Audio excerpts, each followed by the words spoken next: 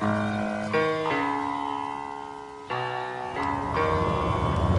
the right club. Be the right club today.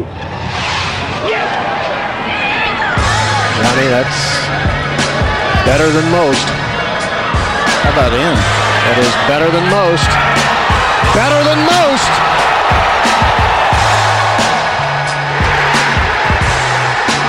Expect anything different?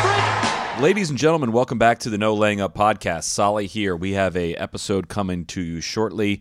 Interview we did last week with Mike Lorenzo-Vera. You may remember him from his run he made at the PGA a couple weeks ago. He has been a common fixture on the European Tour. We go deep on his career, some ups and downs. There were some great stories kind of circulating during the PGA Championship week about some of the things he's been through, some of the things he's done. He goes through all of it in pretty good detail of the losing a bunch of money, being $400,000 in debt, some expensive habits he had, tax issues. It's got it all. It's really fascinating listen. I think you guys are going to really enjoy it. You guys know we are big supporters of the women's game, ranging from a member of our Young Hitters program, our regular recaps and conversations we have about LPGA tournament action, and a whole lot more. Also supportive of the women's game, our friends at Callaway. Today, September 1st, is Women's Golf Day, of which Callaway is an official sponsor. Callaway took this opportunity to launch a new women's-focused website, CallawayGolf.com/women's golf, which has a ton of golf content created by women, for women. For example, we hear how Tina, not Phil, but Tina Mickelson hits her bombs, and learn about the women's version of the Big Bertha B21 clubs that you've heard a little bit about from us. The driver has been in Tron's lefty bag for a while now. It's helped him a lot with the slice, and there'll be more on that in the weeks to come. The women's version of the B21 is called the Big Bertha Riva, R-E-V-A, kind of short for Revolution. There's a full family of Riva clubs, drivers, fairways, hybrids, and irons. Visit CallawayGolf.com/women's golf for more about the Big Bertha Riva line of clubs and Callaway's support of the women's game. CallawayGolf.com/women's golf. Without any further delay, here is Mike Lorenzo-Vera. So I was having a bit of fun with your name on Twitter during the PGA. Can you tell us how you did end up going by the name of Mike? You don't get too many French guys that just go by Mike. Is that right in saying? Yeah, true. Because my parents called me Michael. The thing is, in France, like the teachers at school, some friends, some new people you meet, or sometimes you win a little amateur tournament, and the director of the golf course gives you the trophy, calling you Michael.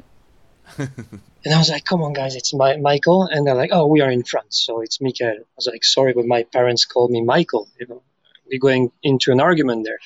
So after 33 years or 34 years of always fixing it, I was like, okay, I'm going to Mike. Then everybody, when they're going to see that, they're going to say Mike and not Mike, except maybe the Finnish guys or Swedish guys. That's why I went to Mike, because I was really bothered to not hear my name well. So, yeah. So you gave me proper troubles on Twitter. That's what we do. Yeah. So I do want to dive into your background a little bit. Of course, I've seen your name on leaderboards for years, but admittedly didn't know much of anything about you until PGA Championship week. But what is your golf background like? Where did you grow up, and what was your path to professional golf, and kind of what take us to the junior golf scene in France and what that's like? Okay, I grew up in Biarritz, which is the point southwest of France, right near to Spain, and the Spanish border on the Atlantic coast. Well, only less than half an hour from Jose Maria Olazabal, so it's always good to have legends not too far from you to inspire you. And I grew up there. My parents just had a food shop, pretty good, in Biarritz, but in that place a lot of people play golf, so they managed to put my brother and I to the golf school. And that's how we started, just giving each other a little contest, because my brother was really good as well. He turned pro, and then he's been pulling me up always. And then sometime I caddied for him at Q school, and then after he caddied for me at Q school. So we've been pulling each other really, really high. And he turned to be a golf teacher, so on European tour as well. And me, I was kind of the best players, amateurs in France. Then I turned pro in 2006. In 2006, I finished top 5 of the Alps Tour, which gave me a spot to the Challenge Tour. The Challenge Tour 2007, finished number 1 on the year, and then I went to the European Tour. So I spent 3 years on European Tour, then went down, like really big troubles in my game, in my life, and then back up to in 2014 on Challenge Tour and up again in 2015 on European Tour. And it looks like I'm handling things much more better now. All right, that's it. That's the end of the podcast. That's your whole career right there. That's okay. So I want to hear about the Alps Tour. I don't know if I've ever really asked anyone about the Alps Tour on this podcast, but kind of what the competition level's like, what the golf courses are like, and what the scene is like on the Alps Tour, and what your best memories are from that. My best memory is when I was invited as an amateur to play an Alps Tour in France, and then I won it. It was in Metz, so northeast of France. And the year after, I came back as a pro and I won it again. So that was kind of a little good moments on Alps Tour. But it's like third division, so in Europe. So you cannot expect like Harding Park courses, or Besped. It's really open courses. The guys are doing what they can with the budget they have. So it's already very interesting that actually the Alps Tour exists, because I'm not sure anybody makes money from that. So it's really cool to give like opportunities to the players to jump on Challenge Tour. So yeah, it's kind of small courses, scoring really low, and just try to earn your spot. And we kind of raced past this because you said you went straight to the Challenge Tour and you finished number 1 on the Challenge Tour in 2007. Did you have an idea that you were that good at that point? I mean, did you? I guess was that a surprise to you at all? No idea. I had big dreams because of Tiger. Tiger put my mind somewhere in the sky. So I was playing golf, playing hard. Like practicing hours and at night bringing the cars on the green, to have some light and make chipping contests with the friends and stuff. But I really had no idea I was that good in golf, but I had no idea I was so bad at organizing things and be fit and be mentally prepared. So I was really good at golf, but the rest was really wrong. Well, I know I've read a lot about your relationship with sports psychology and mental health and everything, and I want to get into that on the back half. But when did you start to realize that you had you have all this talent, but all the pieces of the puzzle aren't there? Because you go to the European Tour in 2008, 2009. I think you made something around 483,000 euros. But then things changed for you. So I guess when did you start to realize that things were not all adding up for you, and kind of take us to that time period? Well, I think, I'm French, so sometimes the French wait to be really, really, really low to understand that you need to do something else that works, Like we're really trying to dig deeper than, to check if really we are in really deep shit or not, We are really insisting in that.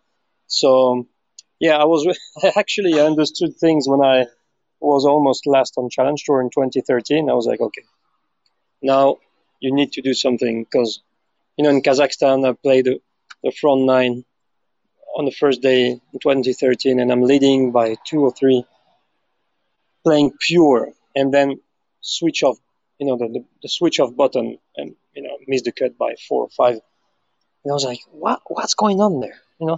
That's a moment where I was like, okay, something is like really, really, really wrong. And yeah, my wife insisted on the fact that I was not that good anymore.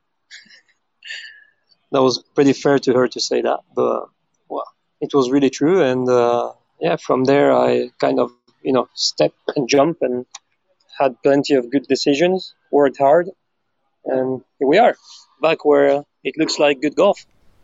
Yeah, well, so take us, your success immediately on the European Tour, and then I obviously read your blog that you had on the European Tour website, which was just fantastic. But, you kind of, things are probably moving pretty fast for you in 2008, 2009, and, you're kind of having a lot of success all at once. And you say you made a lot of mistakes along the way. To kind of take us to that, what were some of the mistakes that you made along the way, and how all that worked? Yeah, I believe that the first mistake was to think that perform in golf is only practicing your golf. So that was the first mistake. So it's so much more than that. I think I gave way too much to people as well. Like, you give back to your family and friends, that's fine. But like, I was giving way too much time to journalists, way too much time to people you don't really know, new friends, like new friends. Have a beer here, have a beer there. Waste your time speaking, explaining things that I didn't even know. It was nice because, in France, people thought I was really going to be like the player in France. I almost believed it, because like the journalists were like, okay, Mike here, Mike there, the new star, blah, blah, blah, blah, blah, blah. But everybody was wrong there. They were wrong, and I was wrong as well. So, yeah, that was one of the biggest mistakes. I gave way too much time and gave too many things to too many people at this time.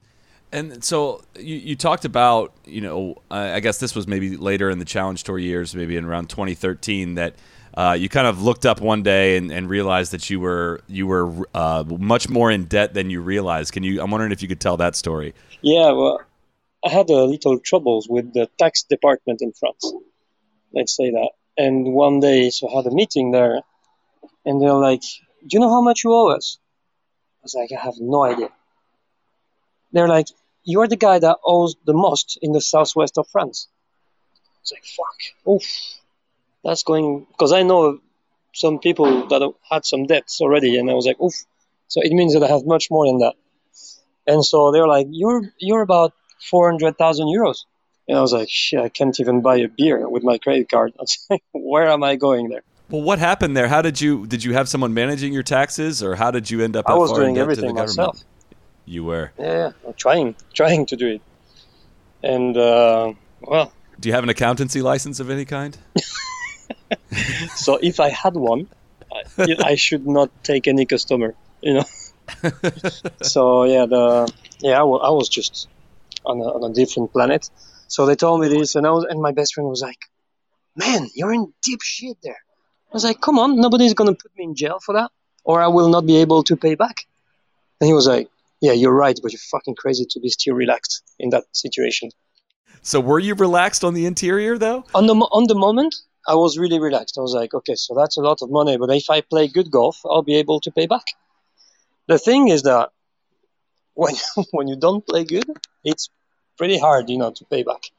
So it took a lot of time. But the thing is that the more time I was taking, the more important things I had in my life, like kids and a wife, and you still see the bills coming, and I was like, oof, that's where it gets really nervous, like I was getting adult for the first time, plus all these taxes thing that were coming to me. So yeah, at the beginning I was not stressed. After, I was really stressed. And that's the thing though about earnings as well. And I imagine this is even more so on the European tour than the U.S. tour. But people look at like someone's career earnings or their season earnings, and they don't really think about the taxes that come out of that and the expenses that come with it. I mean, there's a lot that goes. If you make 480,000 euros in a couple of years, you're not taking home anywhere close to that. Nope. Is that fair to say? Yeah, even less in France. Yeah, which is one of the highest country taxed in the world. So you said in the blog too, you said, and trust me, I spent it really badly. So how did you spend your money badly? So for an example, it took me time to pass my driving license, because I was always saying that I didn't have time for it because I was practicing too much. And honestly, it was not that wrong, because I was spending ages at the golf course. And when I really had a bit of cash in my account, I went to Ferrari. I wanted to buy a 360 Modena. Okay, all right, yeah, no problem. Okay, when do you want it? I was like, okay, just let me pass the license, and then I'll just come pick it up. And the guy was like, are you joking? I was like, no. You don't have your license? I was like, no, I don't. He's like, can you get out of here, please? So, yeah, he kicked me out. So that was this kind of, stupid move. And after, I was, paying the drinks to everybody, like proper rounds of drinks. Big rounds of drinks. So take us there. What are big rounds of drinks? Because you specifically cited bad decisions, partying, and being very generous to everybody around me for part of the reasons that contributed to being in debt. There's got to be some good party stories in there along the way, at least. Yeah, sometime with some players, sometime with my friends, and I don't know if I could go like 3 times in a week out for like 10,000 euros the party. Because yeah, that'll do it. Yeah, that's already 30,000. And yeah, plus maybe 5-6 times in the year, plus all the other parties. And actually, I didn't win that much money either. I mean, now it could work because I do few millions and a year. So, but at the time it was maybe, I don't know, how many did you say? 400,000 in 2 years. Yeah, you made 483, I think, in 08 and 09 combined. So take the taxes out, take all the expenses from the coach, the caddy, blah blah blah. Not much left at the end. Oh yeah, I was gonna say that. So had you not done like this analysis, I guess, because did that just seem like a ton of money to you, Yep. and that it would never run out? And that's not an unusual story. It's maybe a little bit unusual in golf, but I mean, you hear that about athletes all over the world, that aren't used to having that income and they don't know how to financially plan. And but at the end of the day, it's pretty easy. Give money to someone which is not very mature. Nobody helping him to, to take care of it, and then done. Bye-bye. Money's gone. Money's out. How different is your money management system now? Not much more different, actually. I might just manage to win more money. No, I'm just trying to be careful. I'm just a bit more careful than usually. I just party much less. I drink much better wine than before. That's all. And the cars I'm buying, I'm trying to not lose too much money on it. And my watches normally are a good investment. So yeah. A quick break here to remind you, September, not only is it a great month for golf, it's less humid, less hot, all those things, it is also Bourbon Heritage Month. I bet you didn't know that. A bottle of Elijah Craig is a great way to celebrate Bourbon Heritage Month. Little history lesson for you. In 1789, Elijah Craig became the first to age his whiskey in charred oak barrels. That has made him now, today, he is known as the father of bourbon. How did that happen? Some people will say it's a happy accident. Others say he stored his whiskey in former sugar barrels and found that charring improved the flavor.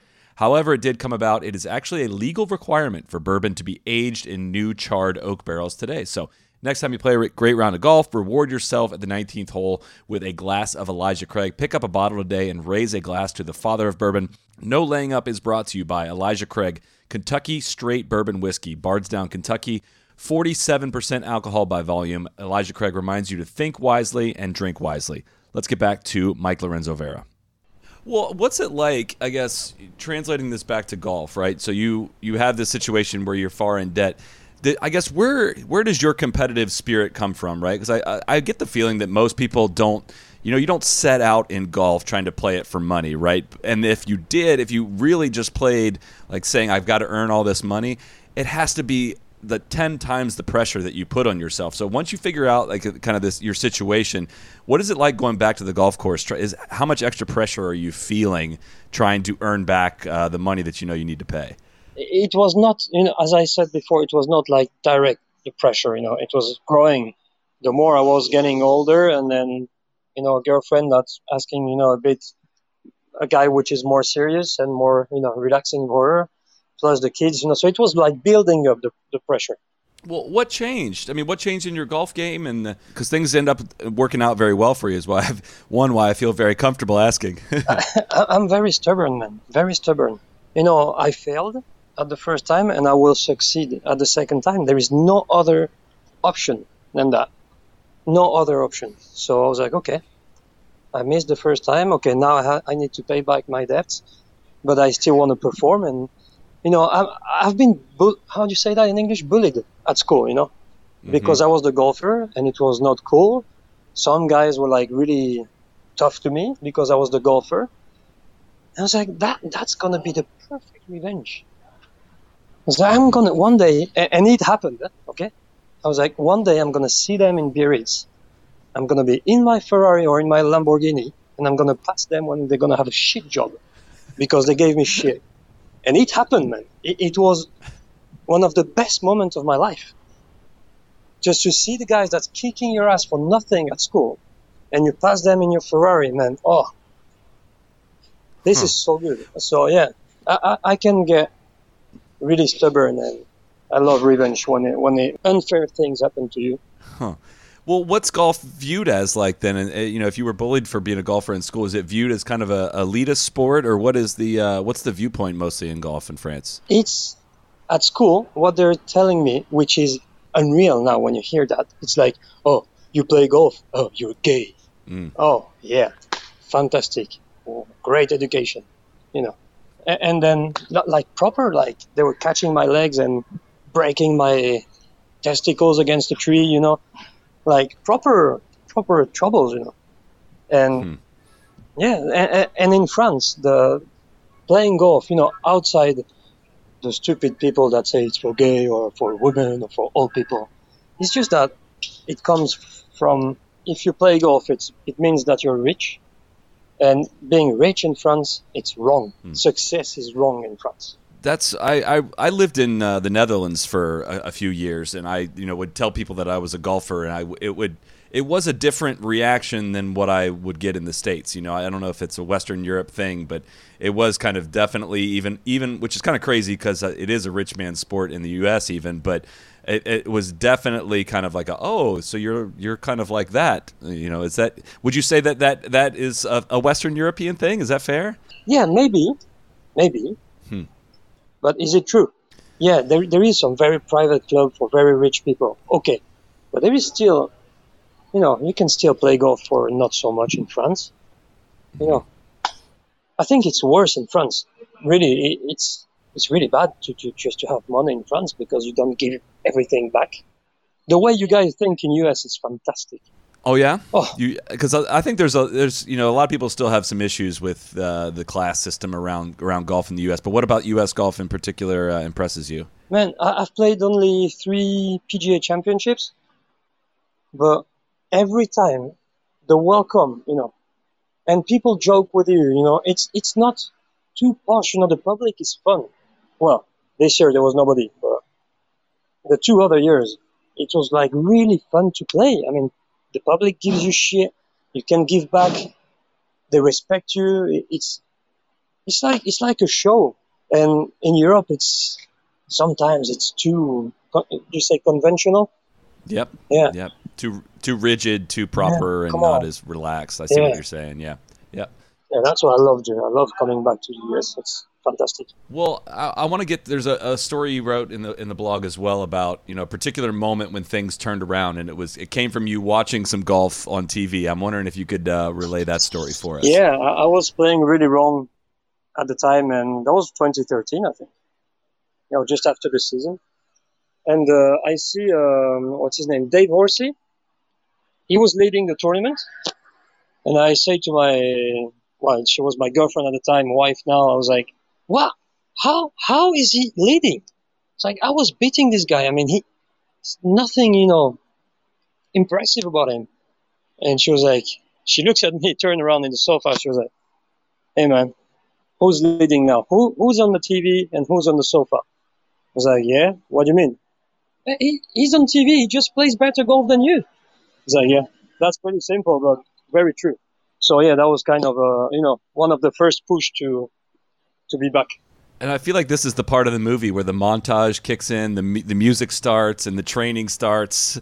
So like, was that really the moment you look back at and say something needed to change for you? And then I guess what did change? Yes, what changed is I remember calling back my brother, and I was like, man, I'm gonna go to tour school. I need your help because you know me. Then we went to tour school. We just made it to have a category on Challenge Tour. And after that, I was like, would you like to have a look at my swing? I was like, yeah, sure. And then we went to Paris National in the winter, which is not the easiest course ever. I remember he prepared like 3 huge baskets of balls, okay?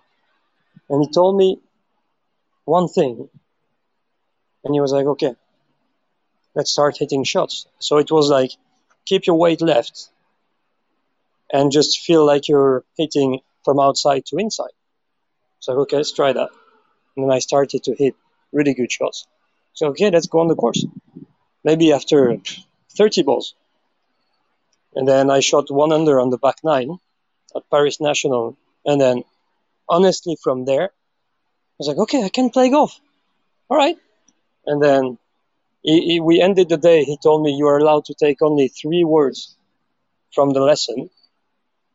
And you keep that 3 words for 2014. And actually it worked. What were the 3 words? It was something, left, fade, and aggressive or stuff like that. And then, made it through Challenge Tour. Well, I watched the video of you and Hayden Porteous hitting some shots, the European Tour video, and in that little short video, it was very evident that you were in love with hitting a fade. Was that always the case, and why is that the case? Because speaking selfishly, I want to learn how to hit a fade because it seems like every golfer, I don't know what the actual phrase is, but there's some phrase along the lines of like every golfer gets good hitting a draw and gets great hitting a fade. But why is that? So honestly, my fade is a defense shot because, my swing, I guess you saw my swing and it looks good. It looks very good. It looks like almost elegant, But if you take any coach that look at slow-mo down the line, they're going to say, oh shit, it's not that good.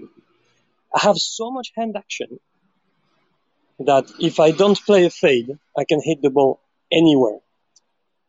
Because I'm really not a good draw player. I mean, you give me the driver and tell me hit a draw, shit, I'm in trouble, man.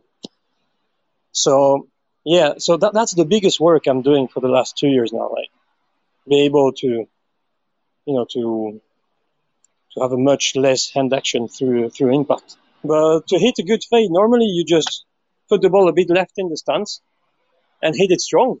That's all I think about. That's it's funny because we always make fun of Dustin Johnson. He did this instructional video a long time ago, and he said, the key when you fade it is to make sure it fades. And that's what I'm trying. It seems like even in the video you say something like, I can tell you're having a hard time explaining it, but it's a feeling you have. And I think you even address that. You say like, it's not going to make sense when I say this, but here is how I hit the fade. And that's what I feel like when people describe hitting a fade. That's what I get the sense that it's really hard for people to describe it. Actually, you know what? Just aim left and make sure your club face is right to where you swing and contrary for the draw. If you look at recently, I think Golf TV has put a video of Jack Nicklaus explaining the draw. And he says, like, just put the aim right and put the face left of your body and swing your body. I need to learn some of that. But so, it seems like you've put a lot of emphasis on sports psychology and psychology in general. And I want to know, when did that really enter the picture for you? And you've mentioned that you were very mentally weak prior to that. I want to know what that means, and I was wondering if you could expand on that. Well, there's been a turn in my psychologist. I was playing Open de España 2016, I think. And I lost my dad in 2015. And my dad was Spanish. So, you know where I'm coming. Yeah? So I won that tournament, absolutely. So I'm leading after 3 rounds in Valderrama. And from the moment I woke up on the Sunday to the moment you see that you cannot win anymore. So that was somewhere like 14 or stuff. I was so weak. And I was like, okay. So I finished the tournament and I called my best friend, which was my agent at the time. I was like, come on, man, just please find me the best mental coach in France. And he's been good because he found her. So she's like a great psychologist and she has maybe all the best sportsmen in France. And so, I went to see her. And then from there, there was a lot of work. Still a lot of work. But I'm getting stronger and stronger. So that's where I started my mental work. Well, when you say you're weak, you're so weak, what is it? Is it just negative self-talk throughout a round, or kind of take us to some of the things you've learned about? You probably didn't know it at the time what was holding you back, but I'm sure you have better perspective on it now. You've gone through some training. Yeah, but it's not. It's sometimes it feels like you are too inside your brain, and when I'm telling you like weak, it's like I was almost very little shaky, but deep inside my bones. Like all the body was like a little leaf in the trees, with a very light wind, like just moving a bit. And from there, you're like, okay, you're going to be fine. You play well. You're going to be fine. You play well. Blah, blah, blah. You're like very positive thoughts that you tell yourself. Blah, blah, blah. But deep inside you, you're not strong because you feel your body. So, all these positive talks were just making it worse, actually. Because if you say to yourself, like, man, you are in a very bad place now, okay? You're going to struggle like a lot on the golf course today. Then there's no surprise, there's no lie. Then you're going to be able to find the solutions, because I was speaking to me the wrong way. I was just lying to me. So let's be honest, like, okay, it's going to be really hard. You're going to struggle. You're going to hit bad shots, but just, you're going to be able to fix that. That's interesting, because I think a lot of people think, sports psychology and psychology in golf is just mostly positive reinforcement and telling yourself you are capable of something. But you're saying the opposite of you need to be aware when it really isn't there, because then you're more mentally prepared to be able to handle it. I do believe that psychology and mental work, is two very big different things. Like psychology, when you build a house, the mental preparation is the house, but the psychology is what you build the house on. So if you just put a house on grass and it rains, the house is going to move, and it's going to get fragile. So you need a really strong base to be able after to speak positively to yourself. So what have you improved on then, I guess, so much in that? You sound way more confident in all of that, and your understanding has improved. How does that directly relate to golf? What are things you tell yourself, or what are specific improvements you've made? Actually, it's about, anxiety in life, the anxiety in life that I have has been down, like I managed to, with the work, with my psychological work, I managed to take my anxiety level really lower than what it was. So then I have more room for the golf stress to kick in, and I can handle that. It's like, imagine a glass of water. Imagine anxiety is the water, and then you fill the glass up. There's no more room to add, anything on it, or the glass everything is gonna go over it, and it's not gonna look good. So if you put the water really low, you will have anxiety, no problem. But if it's like really low, you can still pour more things on it, and the glass is gonna still look good. So this is mostly how I've been working for the last 4 years. Yeah, and you wrote something that was pretty profound, I thought. You said, for everybody, as soon as we do something that we like for a job and you win some cash, in the mind of everybody and even yourself, you are not allowed to be sad. You have to be happy. I hate to say it, but life's more vicious than that. Is that kind of along the same lines of what you're talking about there? Yeah. I mean, I think that you need to understand when you're a professional golf player or football player or a successful person, you need to understand that you're lucky in life. Okay, so you started lucky, because if you look at the planet, to be born in France is almost a lottery ticket. You're a lucky man here. Okay, if you understand that, that's great. But after, life is hard to everybody. Of course, I'm gonna have less hard things than if I was living in Lebanon or Iraq. But your brain cannot handle everything, and when people are bad to you, or if you lose someone, if you struggle with, just struggle with your faith, it goes into your mind, and your mind needs to be cleaned to perform. So if you respect people and understand that you're lucky at the first time, then you're still allowed to be sad. Yeah, no, that makes. I just had never really thought of it that way until I read how you phrase it that way. But I can't believe we're this far into it. We haven't even talked about Harding Park. I think that what was that like, being in contention there? Did that feel different than anything you'd experienced? And I guess you're kind of being in contention in a major right there with no fans. I'm sure that was kind of an odd feeling as well. Well, I have to admit that no fans helped me, in terms of pressure. Because, it might be really hard, to restart after 4 months without any tournament. And, all with a full gallery, it might be a bit harder. But, yeah, it was really cool to be in contention. I mean, I've played really good golf the first 2 days. And after I got a bit tired physically and mentally. And then here you go. Major course. Do not allow that. Yeah. It's ironic maybe a little bit. I guess I'm wondering if you can compare and contrast this to Bethpage, right? Because you had a great weekend at Bethpage and ended up with a great finish, whereas you didn't have a great week at Harding Park. And people probably remember your performance more at Harding Park than Bethpage. But I wondered if you could compare and contrast the 2 years, kind of going in opposite directions. But it's so much easier to play from to come from behind. so much easier. Then I was like, oh shit. I finished my first round and I had my psychologist and she was like, how are you? I was like, shit, it's going to be long now. It's going to be 3 days. That's going to feel like 2 weeks. It's going to be a long moment because then everybody's kicking in your phone. Everybody's like, come on, go take that one. I was like, yeah. So, okay, so I got Brooks, Justin Rose, everybody behind me. And I still have three days to play. Okay, so how am I going to do that? So, it was too long for me for the moment. But it's good experience. Now I know that I need to maybe start major championships without giving 100% on the first round, Just go play your golf and don't play it like if it was a Sunday.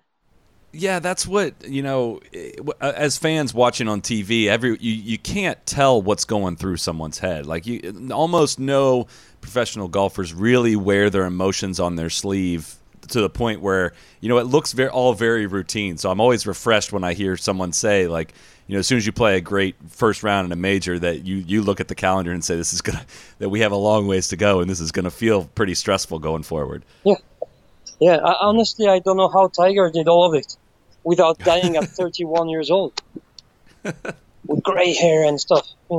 Like, I don't know. It takes too much energy. Is tournament golf that stressful? Majors, yeah. Yeah. What's so different about majors? Well, of course, the field. You know that the guys are, we are great players, but there is like big guns that can come from anywhere, like TJ, Brooks, Justin Thomas. All these guys can come from nowhere and win. And the course doesn't allow you.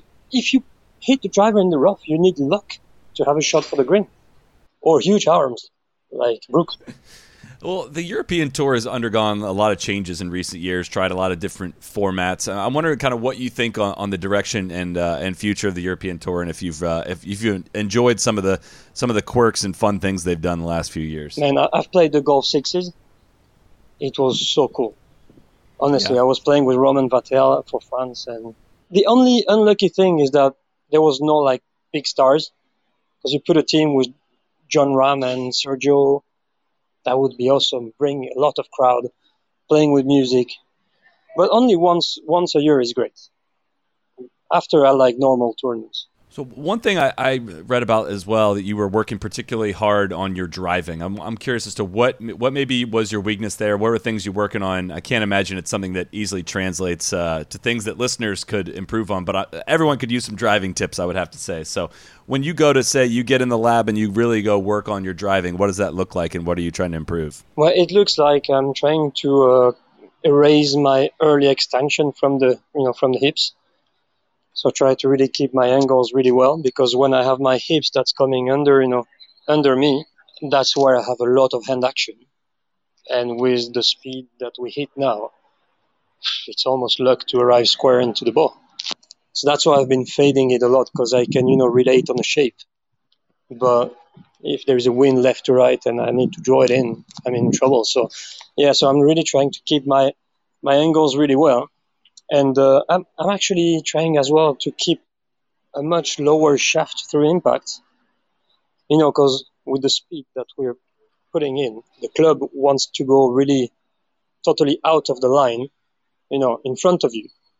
And you cannot keep the square club anymore. So if you keep a low shaft, that's where the club is going to come back really much more square. So that could be interesting for people. So just do your normal swing, but just keep the shaft low through impact. When you say shaft low, do you mostly mean your hands are lower, like the angle between the shaft and the ground is lower? Yes. Yeah. So there is an angle between your forearms and your shaft in the posture, okay? Mm-hmm. And then with the speed that you give, that angle is going to almost disappear through impact. So if you can keep that angle, shaft and forearms, from the posture to impact, normally you should improve your driving. And I believe that helps promote a fade as well then, right? That helps promote fairways. I don't care which way, just fairway. Couple more things here and we'll let you get out of here. But you dropped a wonderful F-bomb live on the air when you were with Sky. Did you realize that at all when you did that? I didn't expect that one. Okay, I'm going to be very clear with you. I do not understand what's going on with TV and social media, with how people speak, okay? I prefer to hear my daughter say fuck, okay, than have fun of a gay or a racial person, you know? I think that everything is really getting too serious there, okay? You can say bad words. There's nothing wrong about that, you know? I'm French, so maybe that's why. But I see people taking the piece for just a bad word, like if it's the end of the world. I've seen on Twitter, but people getting crazy about it. Still, maybe these guys are going to be bad to another person the same day. Just, relax, guys, okay? I hate all this. I almost tweeted one thing 2 or 3 days ago. It's good that you speak about that. I just cannot stand anymore what's going on with the image of sportsmen. It's just, there's no more character. Lewis Hamilton is the best Formula One player. It's awesome, okay? It's fantastic. He's such a great athlete, okay? No problem. But if you look at his Instagram, okay, and you look at it, man, you're going to feel like you're a terrible person. The image of the guy is so perfect, okay, that it can give you, bad thoughts about yourself. Just be normal, guys. That's why I love guys like Ballesteros, Maradona, all these guys. I mean, there's nobody like this anymore. That's very true. I think the bigger, the more famous you get, the more success as an athlete or anyone that you have, you're just expected to fall in line inside this perfect little box in this image that, the agents are going to form you into, and TV is going to want to try to form you into that. Yeah, TV and sponsors and want the absolute perfect things because maybe of insurance or whatever. And I just do not look sports anymore. I just don't. Highly corporatized, that's for sure. So it's always nice to hear some refreshing perspective from someone like yourself. But I'm curious, are you a Game of Thrones fan at all? I was until season 8. Does anybody ever tell you with your kind of the longer hair you've had going that you look like Braun? Braun. Honestly, I'm so happy because he's one of my favorite characters, so I was so happy to see that. Somebody did that on Twitter during the PGA, and I was working hard to try to figure out a Braun joke that would go in there, but I couldn't really make it work. But that was definitely one of the things, the lasting images I have from the PGA. All right, Mike, we're going to let you go, man. We have to do this again sometime. This was fantastic insight. Man. Really appreciate your time and perspective, and hope we cross paths sooner rather than later. Sure. Thank you very much, man. Take care. You bet. Cheers. Be the right club. Be the right club today. Yes! Johnny, that's better than most. How about him? That is better than most. Better than most!